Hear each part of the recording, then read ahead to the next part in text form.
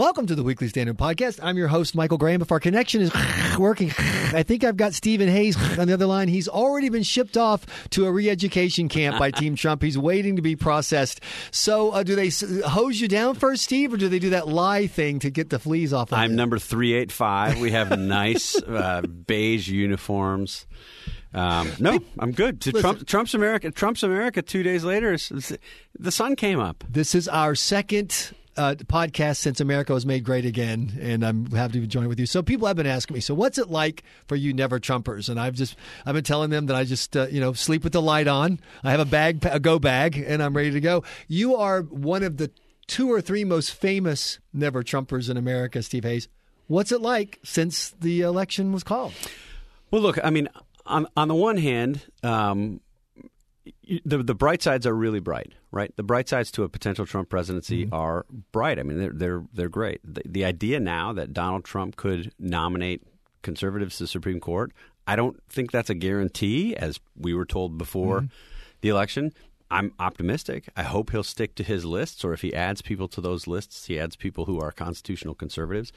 The possibility that Donald Trump would, with one of his first 2 or 3 policy plunges, take on Obamacare, I'm totally for that. Again, now, he said on the debate stage that he was in favor of single payer or defended it philosophically, so maybe he doesn't make that commitment.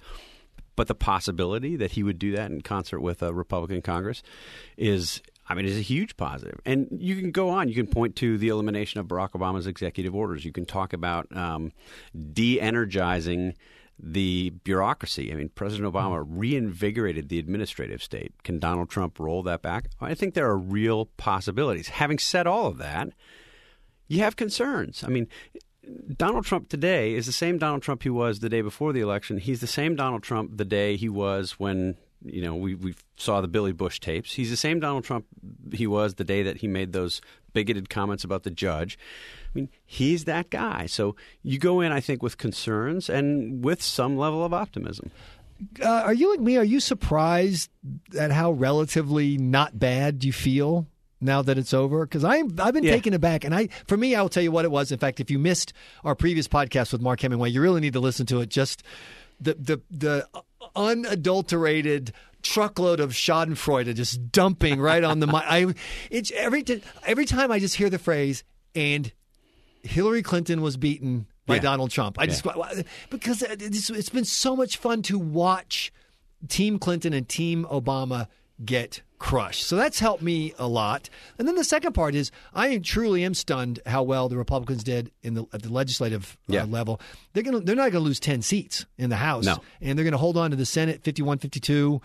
And if you told me that a week before the election, I would have said no way. Yeah. So there really is an upside here that I, as a never Trumper, am more than happy to admit and embrace. No, you have to. I mean, look, the whole thing that we did, or at least I tried to do during the campaign, was just say what I saw. I wasn't positioning. I wasn't thinking about it. I just said what I saw and I told people what I believed. That's what I'm doing today. That's why you're in so much trouble. You're exactly right. And you're exactly right about this. I mean, the beyond the sort of emotional gratification of seeing the left freak out and seeing Hillary Clinton, I thought, first of all, let me say, I thought she gave a very good speech. I did think it was gracious.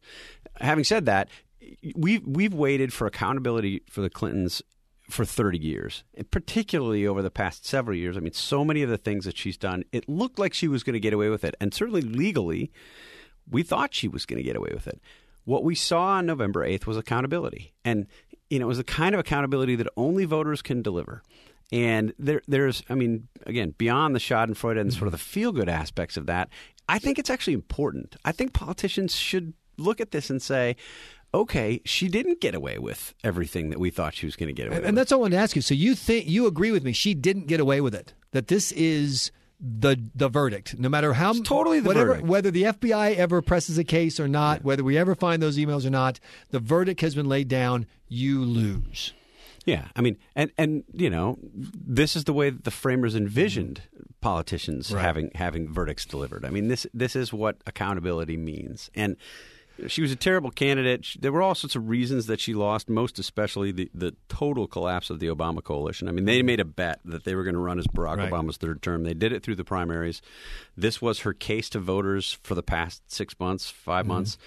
As we were in the general election, they assumed Donald Trump would lose. I assumed Donald Trump would lose, but they also assumed that the Obama coalition would hold, mostly as it had for 2008 and 2012, and it didn't. No. The plunge in turnout, Donald Trump's numbers are basically around Mitt Romney's numbers. Yeah. Her numbers were John Kerry's numbers. Yep. And if I remember correctly, our overall population is between 30 and 40 million more people in that time. So that's terrible. But I want to get back to your pathetic attempts to climb onto the Donald Trump train now that he's won. I hear your bandwagon Stephen Hayes that's me. Sneaking on the back. But I have had people say, so what, are you going to continue to oppose Donald Trump? Well, are you?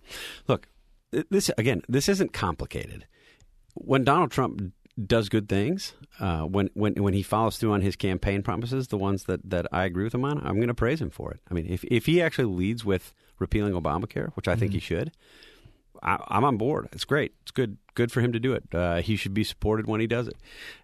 If, on the other hand, he engages in name calling with his Democratic opponents or Republicans who are insufficiently supportive of Donald Trump, I'm going to criticize him. If he says the kind of stuff that he said throughout the campaign that was, offensive or foolish, I'm going to criticize him.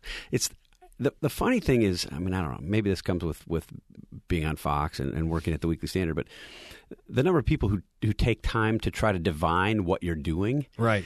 I'm not complicated. It's not complicated. Nobody at the Weekly Standard is complicated. Right. We tell you what we see. We tell you what we think. Sometimes people will agree with us. Sometimes people won't. But it's important that we say the things that we believe. In a sense, that's why we exist. You're having the conversation about politics that I have with my wife about men all the time. Baby, we're not that complicated. We really are the simple. It's just looks like you can't be that. We are that simple and that transparent.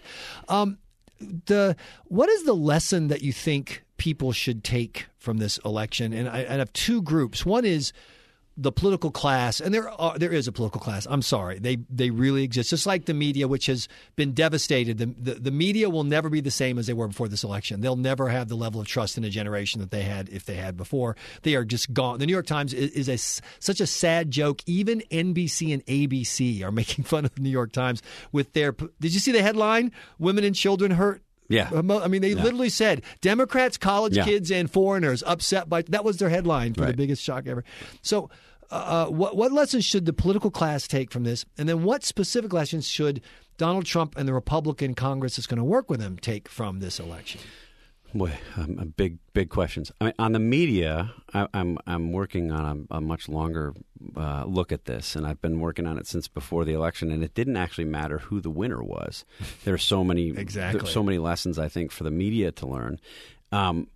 There has been and remains this huge double standard in how the media covers these things, and I think you and I talked about this before. The media, the New York Times, to use your example, created a new rule where they were going to call politicians liars if they said things that were demonstrably untrue and that the Times writers believed were said on purpose. Right. And they did this with Donald Trump, and they did it repeatedly. They haven't done it with Barack Obama. I mean, the President of the United States, since the Times initiated its policy, since it had headlines calling Donald Trump a liar, Barack Obama has said things that are demonstrably untrue, indisputably false. He said, for instance, none of the things that Republicans predicted about Obamacare were true. Like 30 of the things that Republicans said are true. So the President of the United States, in that instance, told a lie. Mm-hmm. There was no headline the next day. The New York Times didn't build a story around the fact that the President of the United States had just lied. They didn't even note it in an article reporting on this.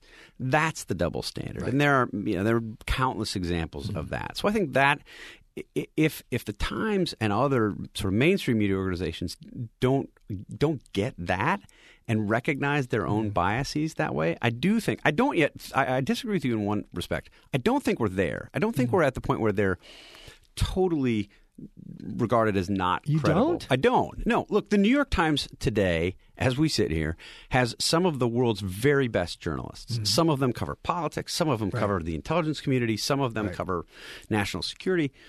The problem with the Times is those people, the world's very best journalists, are commingled on the front page with total hacks. Exactly. I mean, there are people who write for the New York Times, write on the front page of the New York Times, whose writing and reporting would be much more appropriately found in the Nation.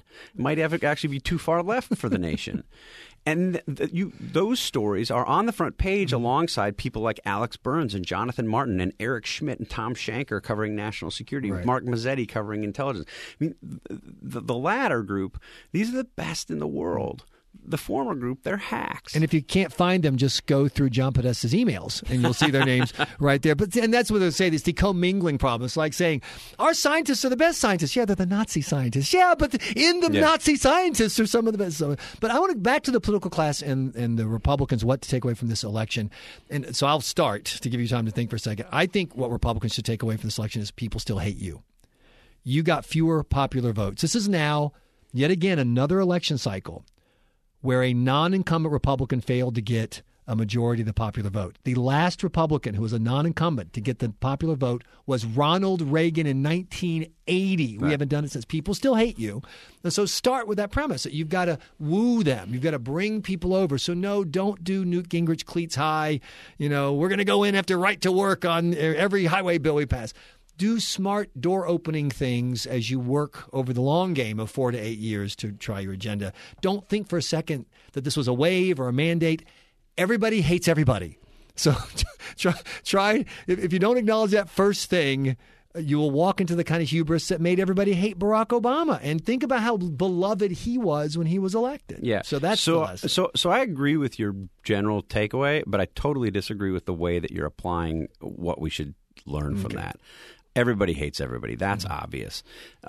I would argue that, if you look at the last 6 elections, go back to 2006, 5 of the 6 of them have been change elections. Right. 2006, 2008, 2010, 2014, and certainly this time. And the way that we wrote about it in the editorial this week is the first 4 were change elections, and this time they said, we really meant it. you didn't listen to us before? Exactly. We really meant it. We weren't Right. kidding, right? Right. We really meant it. So I think you're absolutely right that the lesson is everybody hates everybody. But the worst possible thing the Trump White House and Republicans in Congress could do right now, in my view, is look for sort of incremental ways to win approval and to go in, to sort of back in to the first 100 days. Presidents get very little time to accomplish what they need to accomplish. I think what people are looking across the ideological spectrum, what people are looking for is results. What they've seen from President Obama, they saw some change. I mean, he brought some change. I would say it was change in the same direction. It was bigger government. It was more spending. It was less accountability. But what they're looking for now is actual real change, some accountability. Sure. That's why I would have Donald Trump lead with Obamacare. It's horribly unpopular. There's no question that if he does that, the media will oppose it. I mean, the reporting, the reporting, the supposedly straight reporting will be all about how people are losing insurance, despite the fact that on the front end, it really wasn't much about how people were losing insurance because of Obamacare. But if he goes in, and this is my concern, and his top priority is Nancy Pelosi's top priority, which is a big infrastructure spending bill. Trump loves infrastructure. Sure. He's not opposed to spending. He thinks this is a way to build bridges. He's going to be praised up and down by the New York Times and others if he does this. If that's the way he starts things off, I think that it is a downward spiral. He should go big, and he should go bold, and he should use Republicans in Congress. He may not listen to me at this point. He might not. I don't agree. I think every day there are reasons that Donald Trump would turn to other people than Steve Hayes and the Weekly Standard for advice on these things. I'm self-aware enough to understand that. But if he were to call, that's what I would tell him. And see, what I would say to merge the two is I think the smart thing to do is both. To go straight after Obamacare because it's unpopular. And in other words, I'm concerned about the kind of, in the past, you've had Republicans win and say, okay, now we're going to go pick a culture war fight that'll burn up a lot of energy and who cares. Obamacare is wildly unpopular. It's only getting more unpopular. It's not working. It's relatively easy to fix in the policy sense. It doesn't, the people know what to do. They know how to fix it so that your health care is once again yours and people need help. You help them get something like private insurance and get the government out of the regulation, which we know that. And then simultaneously, he's made a promise to these people who work in the trades that something's going to happen. Is it going to cost money? Is it going to be full of government waste? Of course it is. But hey, we didn't elect von Mises. We didn't elect Hayek. We elected Donald Trump. So slap your pork down on the table and take all the political benefit that you get from that pork while simultaneously doing smart things, like you said, to get results. Look, that might be a good. It might be a good political strategy. I think the infrastructure side of that thing. I mean, look, we have to spend more on infrastructure. I think virtually nobody disputes that. The enthusiasm with which we spend on infrastructure, we probably would disagree. My biggest concern about Trump and the so-called white working class, the people who work in trades who elected him, to whom he's promised so much, is that he's made promises he cannot keep. Right. That's the concern. That's it was one politician. of the, it is, but in this particular instance, it's more problematic than usual, because what we're seeing is this dislocation based on a change in the kind of economy that we have. Right. And he would go to these towns that are sort of down on their luck and make promises about a renaissance of American manufacturing that is just not coming. It's not coming. It's not going to happen. Well, no. The steel mills are opening next week, aren't they? Not happening. And this is the shipyard in Philly. Aren't they? It's only been closed for 30, 40 years. I'd say just give a couple weeks to sweep up and mop up. The longer term concern is that exactly the kind of disaffection that you saw, particularly in those groups that he was appealing to, as a result of what we've seen from Washington, will be even more pronounced when it becomes clearer and clearer that Donald Trump can't deliver on those goods. He can't. He might have meant well when he said it. I mean, I have no doubt that he has empathy for the people he was appealing to, but it's not going to happen. And I think that's a big problem. So I would, one way that he can have some effect, I mean, I do think if you were able to repeal Obamacare, replace Obamacare, allow people to go back to the doctors that they had, maybe recreate the plans that they had, save them some money, that would be doing them a big favor right there. Right. And it has an ideological component to it, but I think it's just much more realistic. But that's like I said, because Obamacare is unpopular, that's a smart place to go. And so that's totally agree. What I'm hoping will happen. But who knows? We'll see. One last thing. I look up at my TV. Here are the palatial offices of the Weekly Standard. And it's Barack Obama sitting next to Donald Trump in the Oval Office, shaking hands. Yeah. And in my brain, I understand. I read the papers, but part of me is going, alert! Adjust your meds. Something's wrong. You've picked up a signal from the alternate universe. This is so unimaginable. I still don't get it. You know what I mean? I look at the picture, I look at the image, I see the words, and I go, there is no way that it is President-elect Donald Trump. There's no way. Look, I mean, I think he feels that way, as you would. I mean, the funny thing about Trump, I mean, one of the ways in which we criticized him was for being as arrogant, sort of narcissistic as he is. And there's no doubt that he's that. He's demonstrated it virtually every time he opened his mouth throughout the campaign.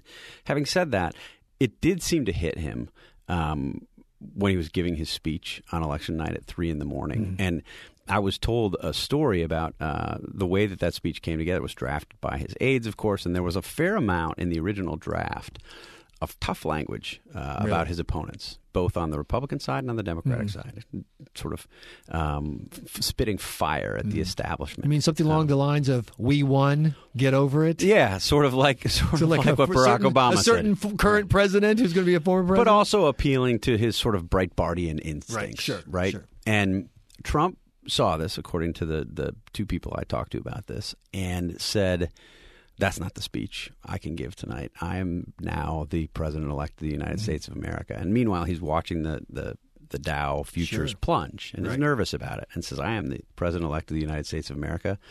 That has to come out. Now, that could be apocryphal. Sure. I mean, I believe the people who told it to me. If it's true, it gives us some reason for cautious optimism. As I said before, Donald Trump is the same guy that he was throughout the campaign. There was a reason that those of us who weren't enthusiastic about him. But if he did that, if he said that, it's a good start.